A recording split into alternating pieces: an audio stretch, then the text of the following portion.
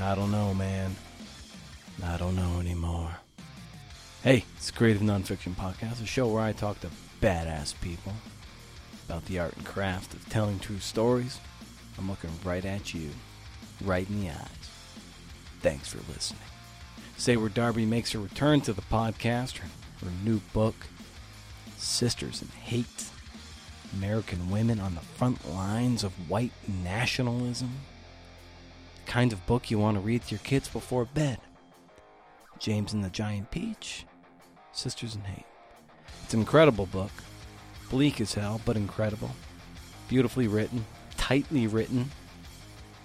No fuss, no muss. She tells it like it is. Lean. That's how I like to describe how this thing is written.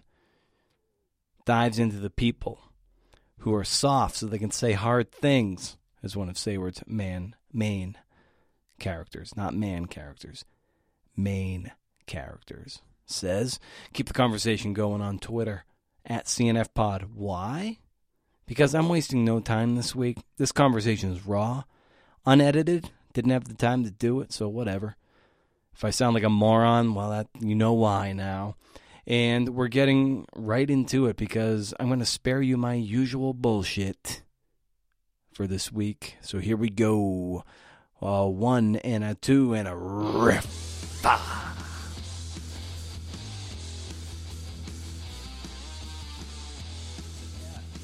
You know, I know, like, you and your husband are both writers, and you both had books come out.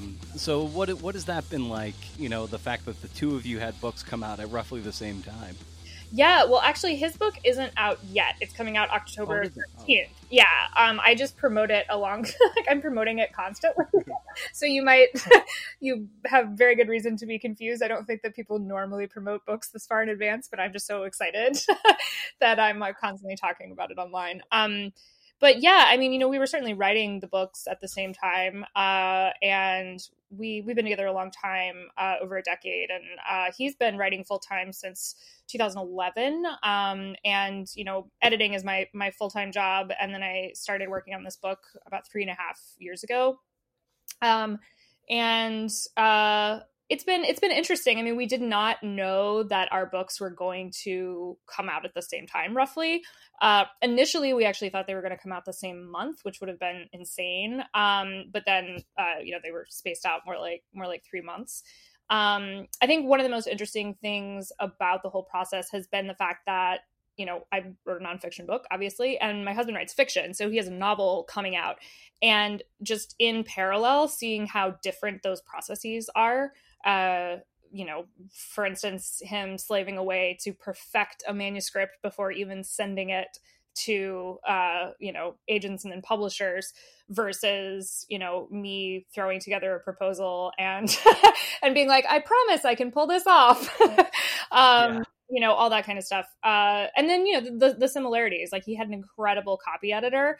And, you know, the kind of copy editor, frankly, you know, every magazine should have.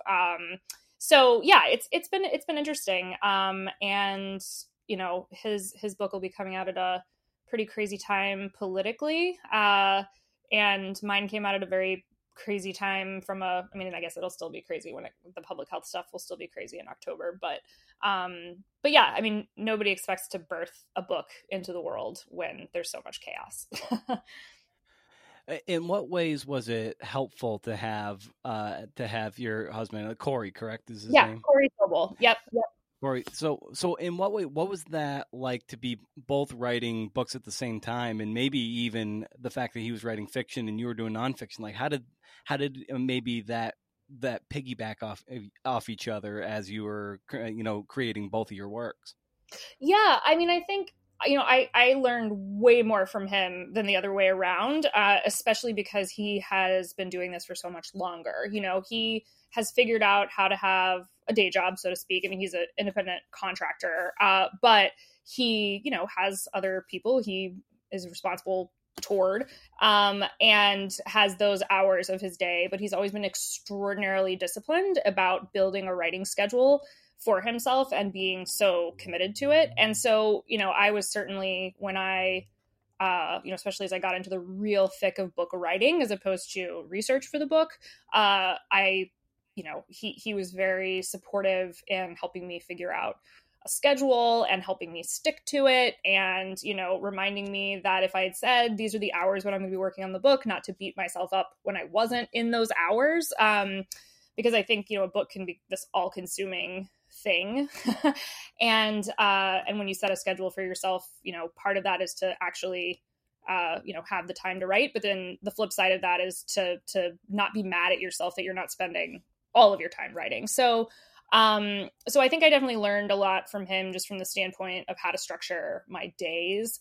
And then certainly, we each read each other's work, and that was massively helpful. I'm not a fiction writer. And so, reading his book, I went through it kind of like a nonfiction editor, and then vice versa, so I was probably helpful for him with things about, consistency or structure to a certain extent. And then with me, he was so helpful with the prose, and pointing out where I was overreaching or not saying enough. And yeah, it was a very organic kind of process relationship. I don't know.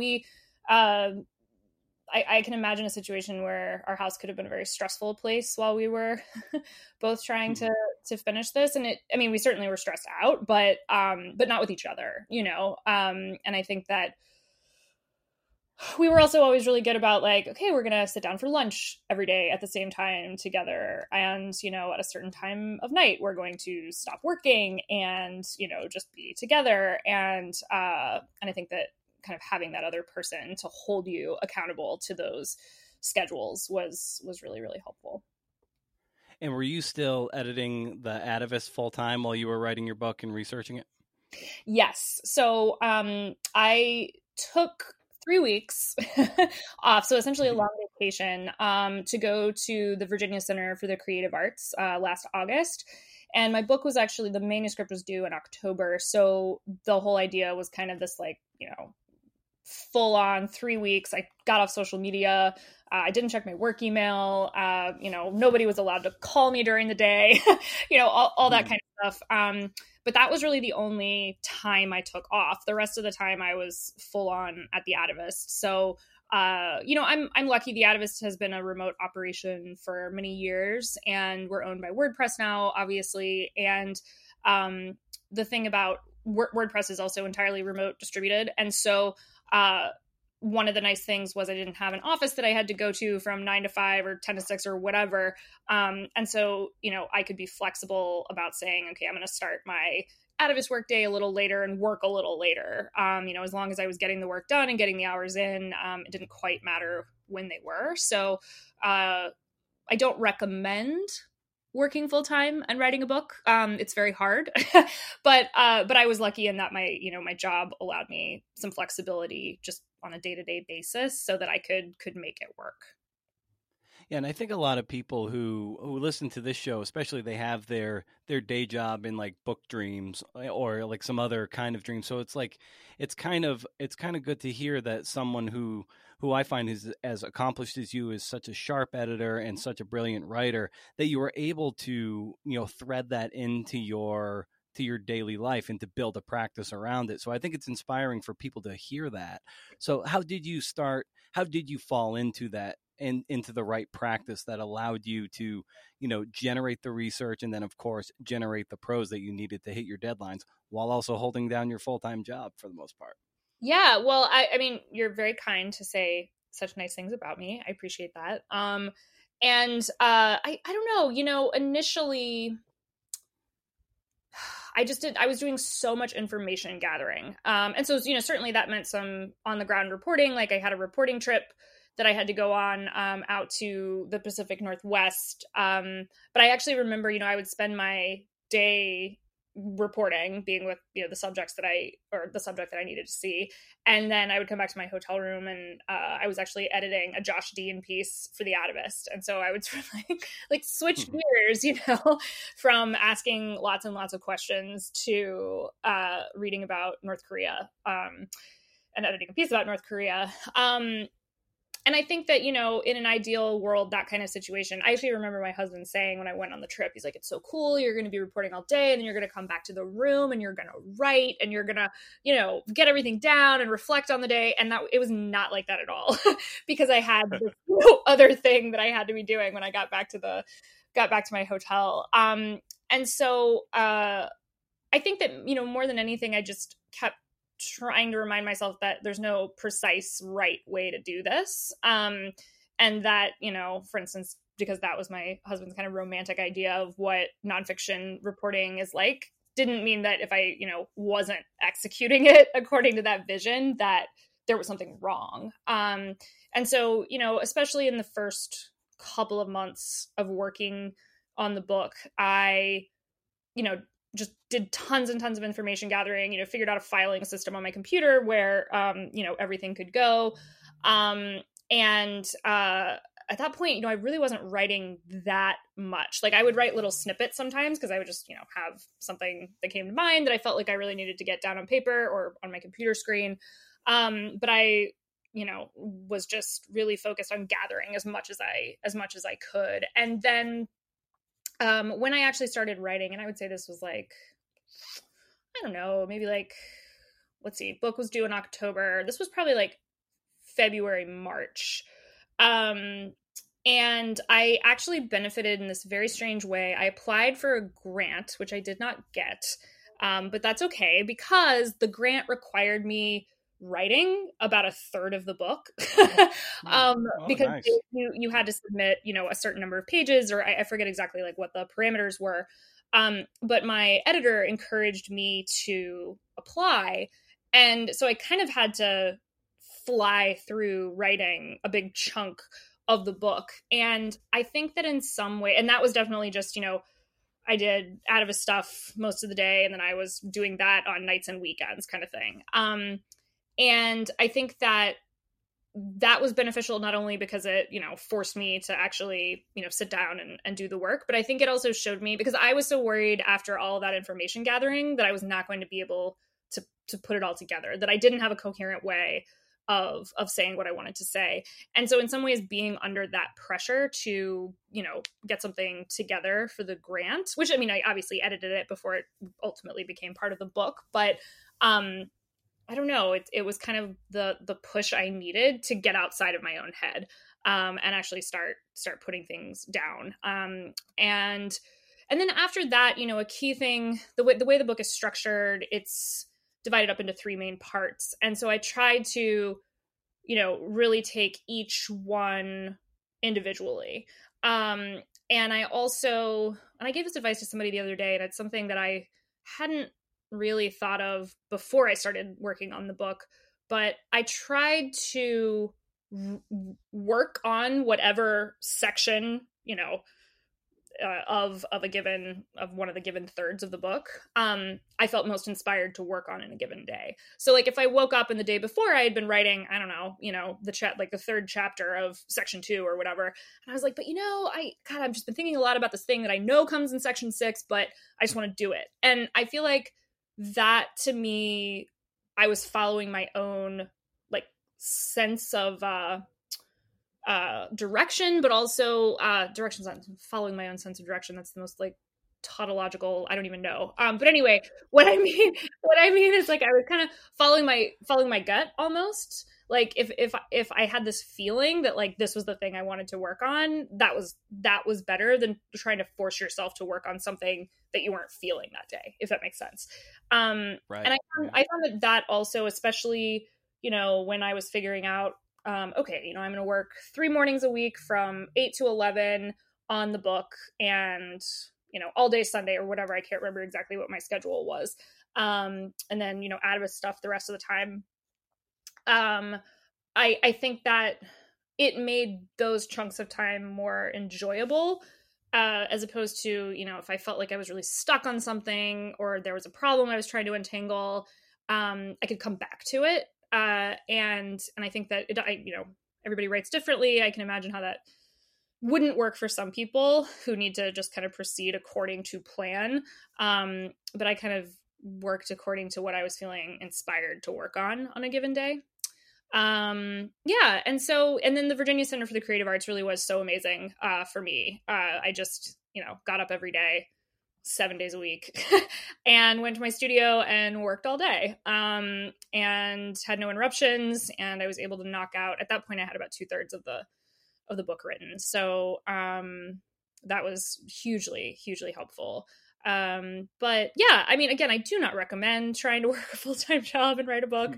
But it, it worked out. And I also think that, my topic was pretty heavy, white supremacy, light stuff. And and I think that there was something to knowing that I had other creative things happening in my life. So working on Atavist stories with writers, that had nothing to do with my book topic. Like, I actually think it was probably almost cleansing to me intellectually to go and work on, a story that had nothing to do with, the women of white supremacy. And so, I mean, maybe this is just me in retrospect being like blessing in disguise, but I do think there's something to that. In what way in what way is being an editor at the Atavist and the kind of deep dives you do with these long form pieces, how has that strengthened your skill as a writer? Yeah, sure. I think, I got a really good piece of advice from my agent, actually, really early on when I had just submitted the book proposal, or I guess it had just been sold. And he said, a book is not magazine stories strung together, unless it's literally an anthology, right? That a book needs to hang together in a way that, a magazine story does, but at a drastically shorter length. And he works with a lot of magazine writers. And he said, they feel very comfortable in these like little, focusing on little bits, right? By little bits, obviously, I mean thousands of words, but, the 5,000 word feature or whatever.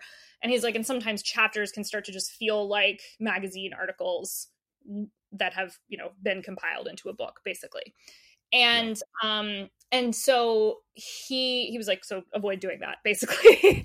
And so I definitely tried to avoid doing that. At the same time, I certainly think that, working on long form pieces at the Atavist gave me a better instinct for structure. And I mean, I know my book, some people, like, one of the criticisms some people have given about it is that, they feel like the structure is actually a little loose. I mean, I personally disagree, but that is their opinion. But I think that,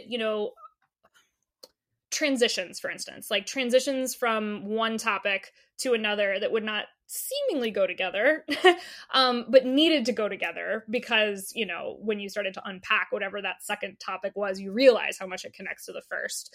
I think being the editor of the Atavist has really given me a better instinct for how to do things like that. And I mean, certainly just for building a scene, and often, building a scene where you wish you had more detail, but you've got to, squeeze as much as you can out of relatively little. And that's something, in any magazine writing, but certainly in Atavist stories, we're always seeking to do. So yeah, instinct for structure and transitions, better with, wringing the details out of things. And then I also think, I think Atavist readers are really smart. They don't need their hand held through everything. We are not a publication that has a nut graph that basically tells you what the story is going to be about. I mean, some of our stories have that, but, we're really telling a story and unpacking it as we go. And, in a book, you obviously have, or not every book, but my book and lots of books had an introduction where you kind of framed everything.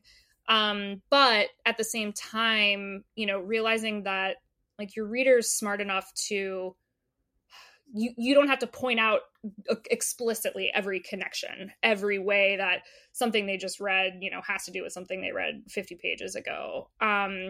And I think that that's one of the things I kind of love about Atavist stories, is that you definitely need to read them start to finish, because you can't get the highlight at the top, right? And I think that, you know, books are similar. Yeah, so it also just made me, I mean, the Atavist, gosh, you know, I think the longest thing I've worked on at the Atavist was like 25,000 words.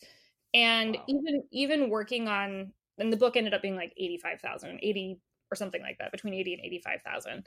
And on the one hand, you know, that's 4 times longer than, or not quite four times longer than the longest Atavist story. And yet, having dealt with that many words definitely made, you know, 80,000 words feel less daunting. So yeah. The structure was something I wanted to talk to you about. Okay, you have, you know, Corinna, Ayla, and Lana, and to me, there was like an escalation of intensity to the characters, and maybe an escalation into your approach to them. And I was wondering, like, what was your motivation behind the way you structured it, how you decided to slot them beside each other, and you know what the calculus was among your three big pieces. Yeah. So structure was really hard in this book. And it was actually something that my agent and I grappled with a lot, even in the proposal phase, because initially the idea was, so all three of these women, Karina, Ayla, and Lana, they were all born in early 1979, which was a nice synchronicity, but also not, it's not like I went looking for that. I just realized it as I was sorting out who I wanted my main subjects to be, that, you know, they had all been born around the same time. And so originally the idea was like essentially telling intertwined stories. But what I quickly, so, you know, from 1979 to the present, basically, like using their collective arc, if you will. And what I realized the deeper I got into research was that it just didn't make sense. I mean, first of all, there were, you know, it's hard to intertwine stories that don't actually intersect, Right. like in a physical, tangible way. But then on top of that, I just felt like their stories each had such distinct themes that tied into, you know, wider topics that I was interested in with regard to, you know, white supremacy in America. And so I started to realize that their stories each represented different things thematically. And so maybe that was the way to think about them, was to let the stories build on each other as opposed to intersecting with each other. And so the way I realize that sounds super ambiguous, so I'm going to try to be more concrete as I explain each section. But so Karina is the first one I talk about in the book. And you could argue that she's the most extreme because she's just made a series of life choices that the average person might find deeply weird. So she, in addition to being a neo-Nazi for a time, which that's a lot, she also is a professional embalmer. She was an amateur bodybuilder. She was briefly paid to be in torture porn. She ultimately left neo-Nazism and is now a Muslim. And the way I actually found Karina was an old Gawker article from like 2010 that had described her as the Renaissance woman from hell.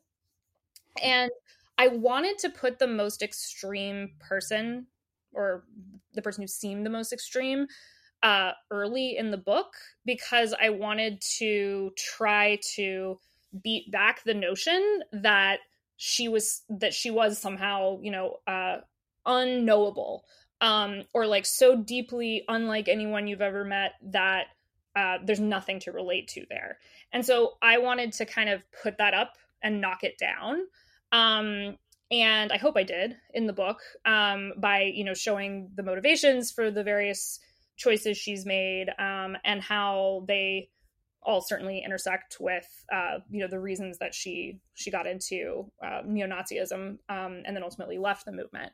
And she also provided, because she's both, you know, radicalized and then ultimately de-radicalized. And so her story was a very helpful entry point to thinking about some building blocks of the book. So what is hate? What do we mean by hate when we say that? What are the catalysts for radicalization? What are the catalysts for de-radicalization? Kind of going through these, I don't know, it's almost like the fundamentals you're going to need for the rest of the book. And then as I moved into Ayla and Lana, I wanted to, again, move from the person who readers might think of as the person they can't imagine knowing into the people that they can imagine knowing. So Ayla is married with 6 kids. She used to be a feminist. She holds 2 degrees. She's, accomplished. And she also radicalized. And so, looking at the reasons for that, and also she represents some themes that Karina doesn't in the same way. So, for instance, the ways that motherhood and sort of traditional classical white femininity and religion can be weaponized by the far right. And then moving into Lana, who I think arguably is the person, at least to me, who felt the most familiar, just in terms of, I feel like I know people like you. I feel like I know people like you who have the same ambitions. They just happen to, not be avowed white nationalists. So, she runs a business. She's traveled the world. She, is married now and has 2 kids, but didn't rush into that. She, is in some ways like more feminist than she would ever admit. And she was a chance to really dive into the ways in which white nationalism can be an outlet for, making a profit, frankly, in the digital age. She runs a platform that she and her husband make money off of.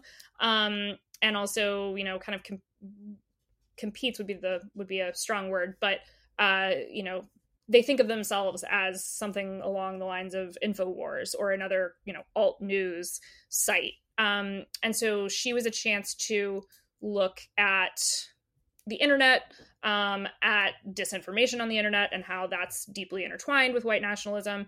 But then also because of the rather prominent kind of position she has in the movement, not only because she has this platform, but because she's invited to speak at conferences, she's interviewed on other platforms and podcasts and things like that. She was a chance to look back in time at other women who, in various iterations of the far right in America, have, inhabited similar roles as, figureheads and organizers and communicators and all these different things that I think women are often not given credit for in this space. So yeah, I feel like, they each definitely have their own arcs, each of the stories, but if you read them together, or at least I hope, I feel like the structure subtly builds, and I do think it definitely got scarier to me, and I feel like I'm glad to hear that you felt similar, that there's like an intensity that builds. And I think part of that is because Karina's left the movement, Ayla and Lana have not. And so, you're moving into stories of people who are still active. But then again, I think it's also this aspect of familiarity of seeing pieces of people, in them. And I think that certainly, to me, was one of the scariest parts of doing this research. Yeah, because what I would say with Ayla and Lana, it's like there's sort of an insidious nature. Like, you don't know that could be your neighbor harboring these views that are just hiding under a rock. And since their guy won in 2016, it's like that rock got kicked, and all of a sudden, it's like, oh, they've been around the whole time, and now we're starting to see this, especially in Oregon, especially with a lot of the Black Lives Matter protests and the anti-protests. Yeah. We're finding just who the racists are around here. And it's, as you know from your reporting, the Pacific Northwest is almost like a racial hotbed. Yeah, absolutely. And it has been for quite a long time. Yeah, I actually recommend this book. I've been recommending it to a lot of people, but it's called 100 Little Hitlers, and it's by this journalist, Eleanor Langer, and it's about the 1988 murder of an Ethiopian immigrant in Portland. And it was like one of the worst hate crimes in the city's history and led to all of this really important important court proceedings against a very prominent white nationalist on the West Coast. But her book is just a masterful work of reporting, and I think does a really nice job of capturing, that particular moment in time in the Pacific Northwest, but also, the roots of some of the radical right that exists out there. Did you consider putting Karina last because she actually got out? And in a weird way, that's kind of like a good outro that of these three, she got out, and that's sort of a good coda to the book. Like, did that ever cross your mind? Absolutely. Yeah. And that was something I talked about a lot, actually, with my agent, my editor.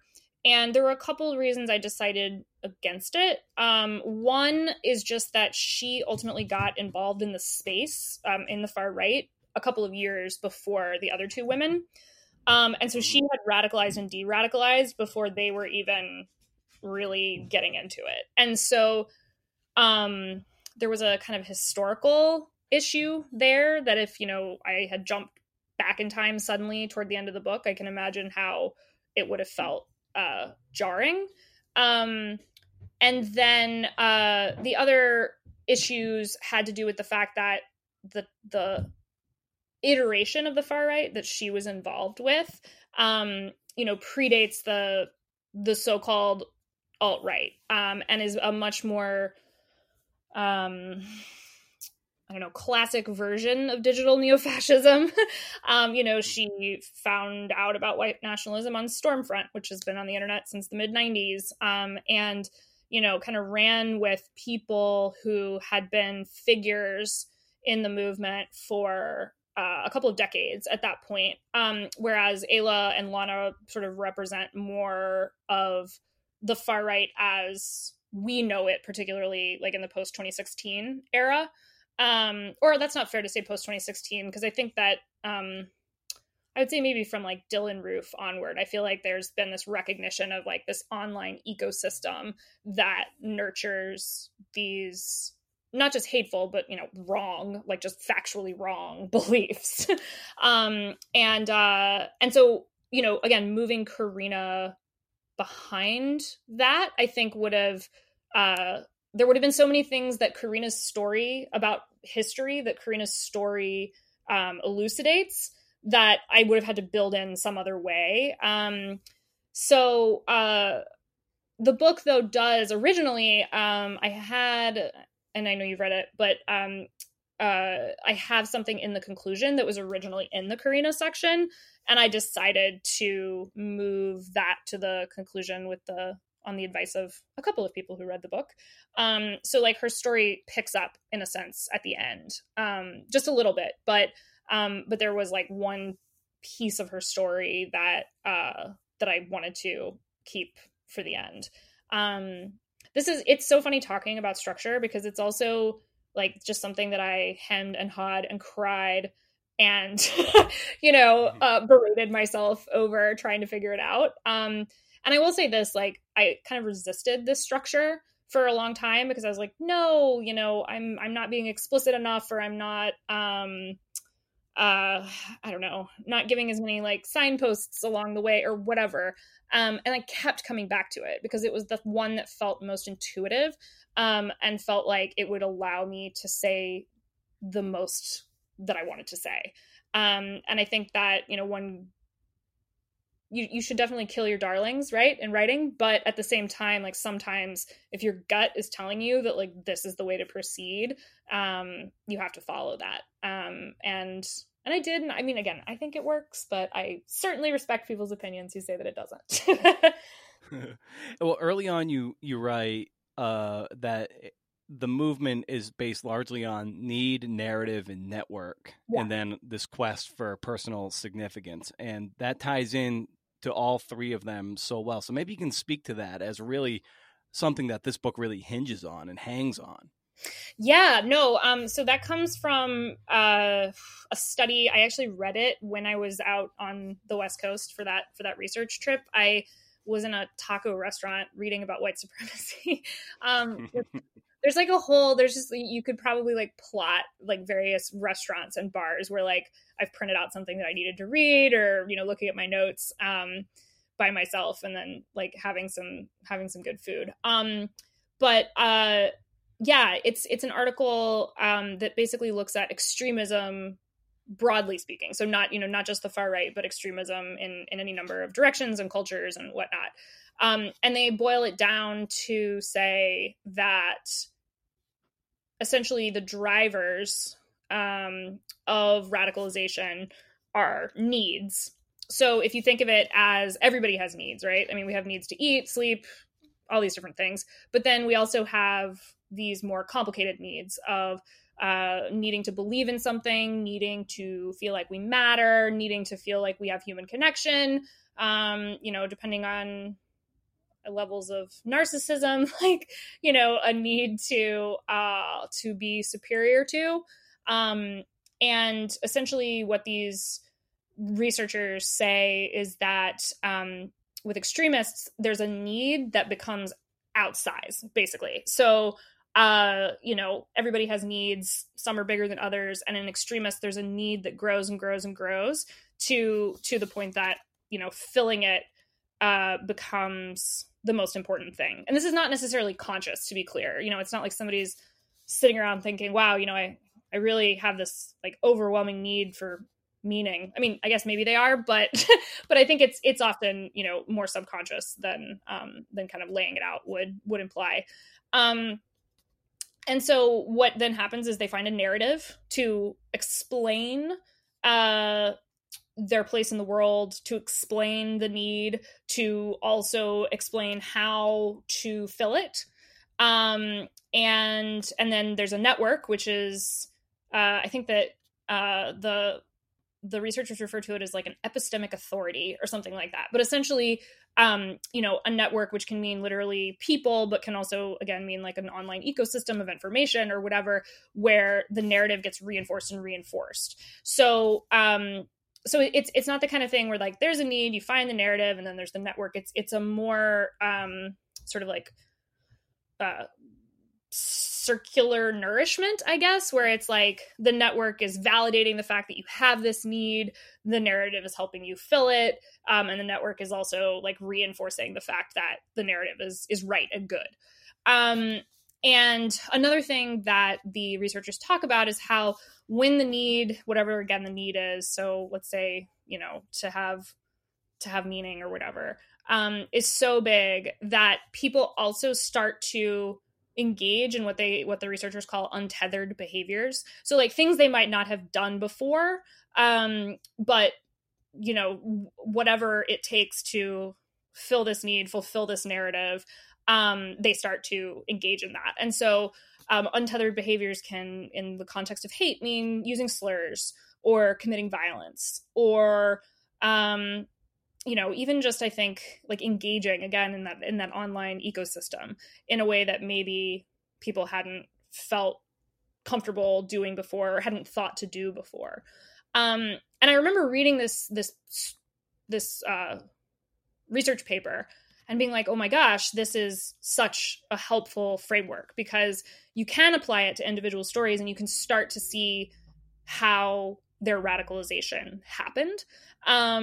And I mean, it's rudimentary in its own way, obviously, but I think that's kind of part of the point, because the thing about radicalization is that it's hyper individualized. Like no two people wind up, you know, a neo-Nazi or a supporter of the alt-right or whatever for exactly the same reasons.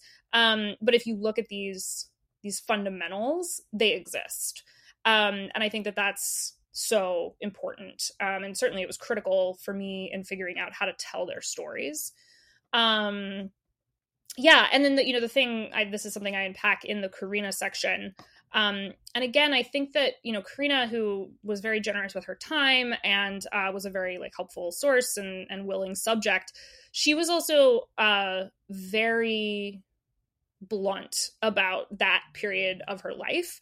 And so I think her story was the one where it was the easiest to map the need narrative network framework onto her story. And so that, you know, really helped I don't know, elucidate the framework in a way. And I know you got to get out of here shortly, so I'll just No, you're fine. You're fine. pepper. Yeah. So also of course, at the center of the white nationalism and the alt-right movement are a lot of charismatic male figures. But of course, your instincts were it can't all be male, and of course, the name of the book is Sisters in Hate. So why is it so important for the movement to live? In order for it to live, women play a huge role in the growth of it. Mm-hmm. Yeah, I mean, I think that there's a baseline of, it's a pronatal movement, where, if the fate of the white race is at stake, then women are necessary because they have to have some babies. And so that's like a super baseline way of thinking about gender in the movement, but it really does matter, because they, hold that purpose very dear. The women of the movement do. But then I think that there's also, a couple of different things. Like, women are seen as, keepers of communities, keepers of families, keepers of history. Again, like the way that women are in so many walks of life, they fill really similar roles in the far right. They're just in a hyper traditional way. But they're key, from that sort of internal standpoint.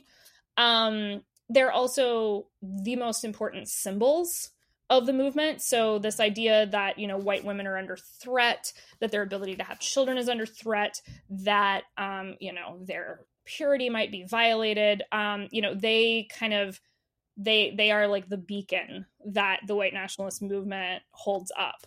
And claims to be fighting for. The 14 words, which is this famous or infamous white nationalist slogan, is basically, we must secure a future for women and children.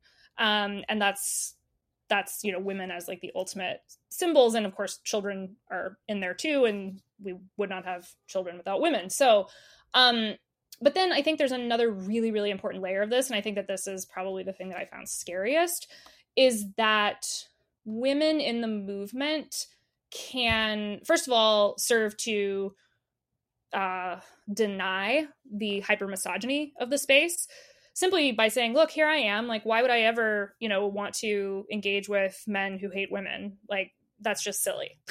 And so they can, raise their hand and people will say, oh, well, interesting. Yeah, you're right. You're a woman. You're there. Okay. Maybe I'm wrong about the hypermisogyny. I'm really reducing this down to like dumb people having conversations, but you get the idea.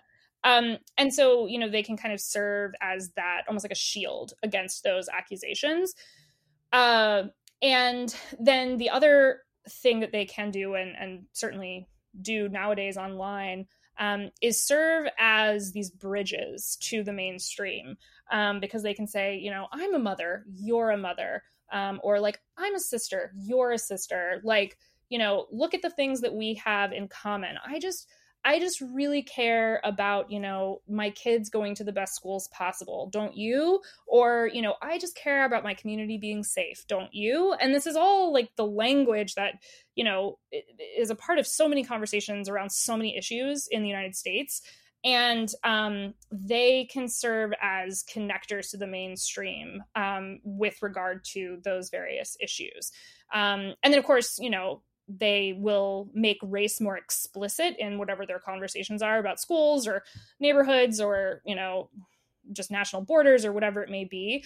But they are able to kind of find that common ground with like mainstream white women in a way that, I don't know, men just aren't as successful at. And if they are, the common ground, I think also often has to do more with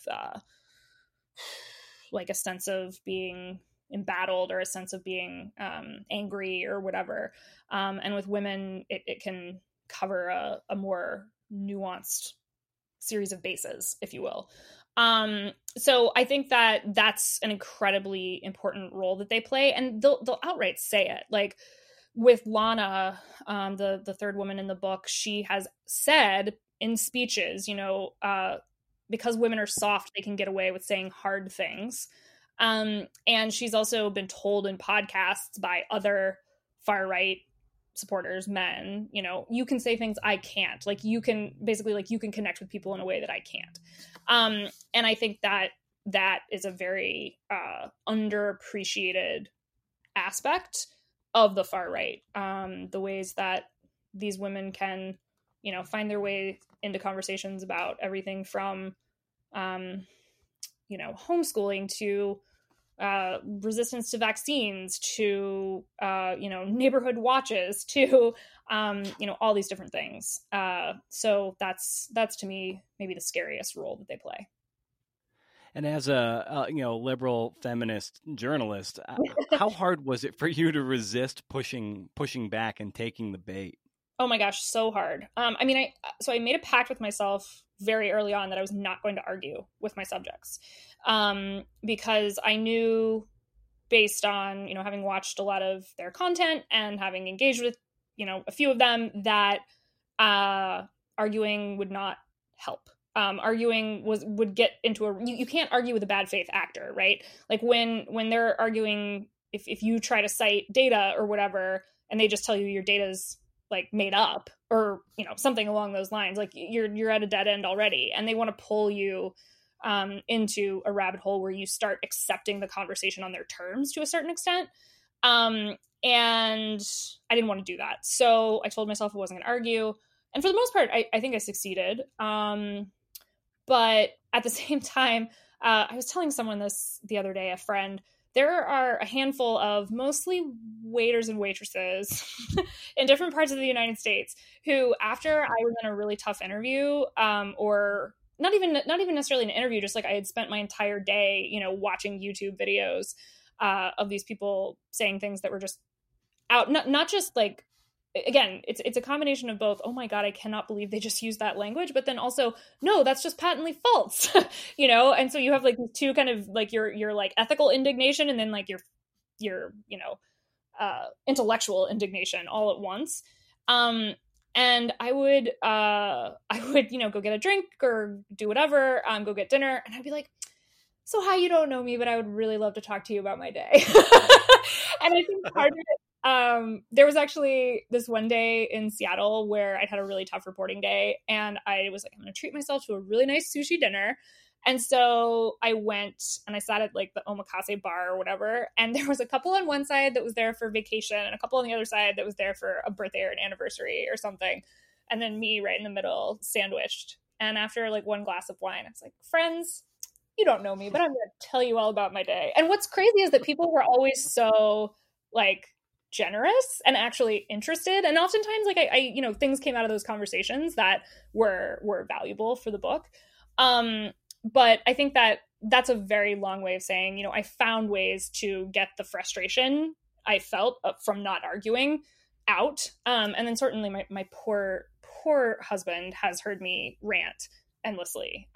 So thank you to my husband and the various waiters, waitresses, patrons, bartenders who were there for me in my times of need. Well, there's that Krakauer quote that you cite. It was like a narcissistic sense of self-assurance displaces all doubt. Yep. So you just can't argue. You just can't. You can't. There's no way that you can.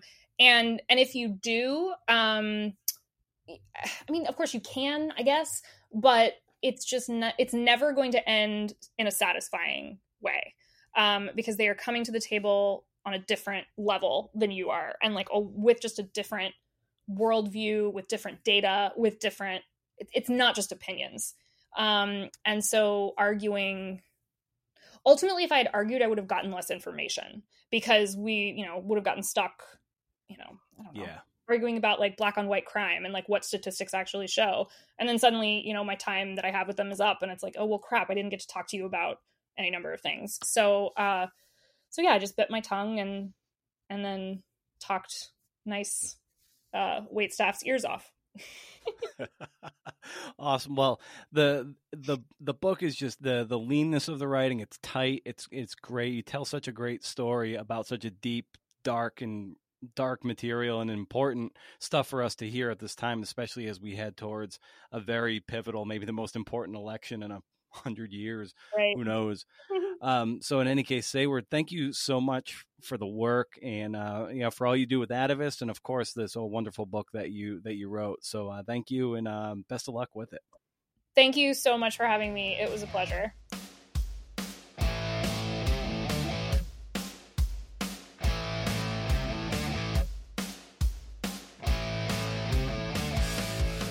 Hey, you CNFer, fellow CNFer.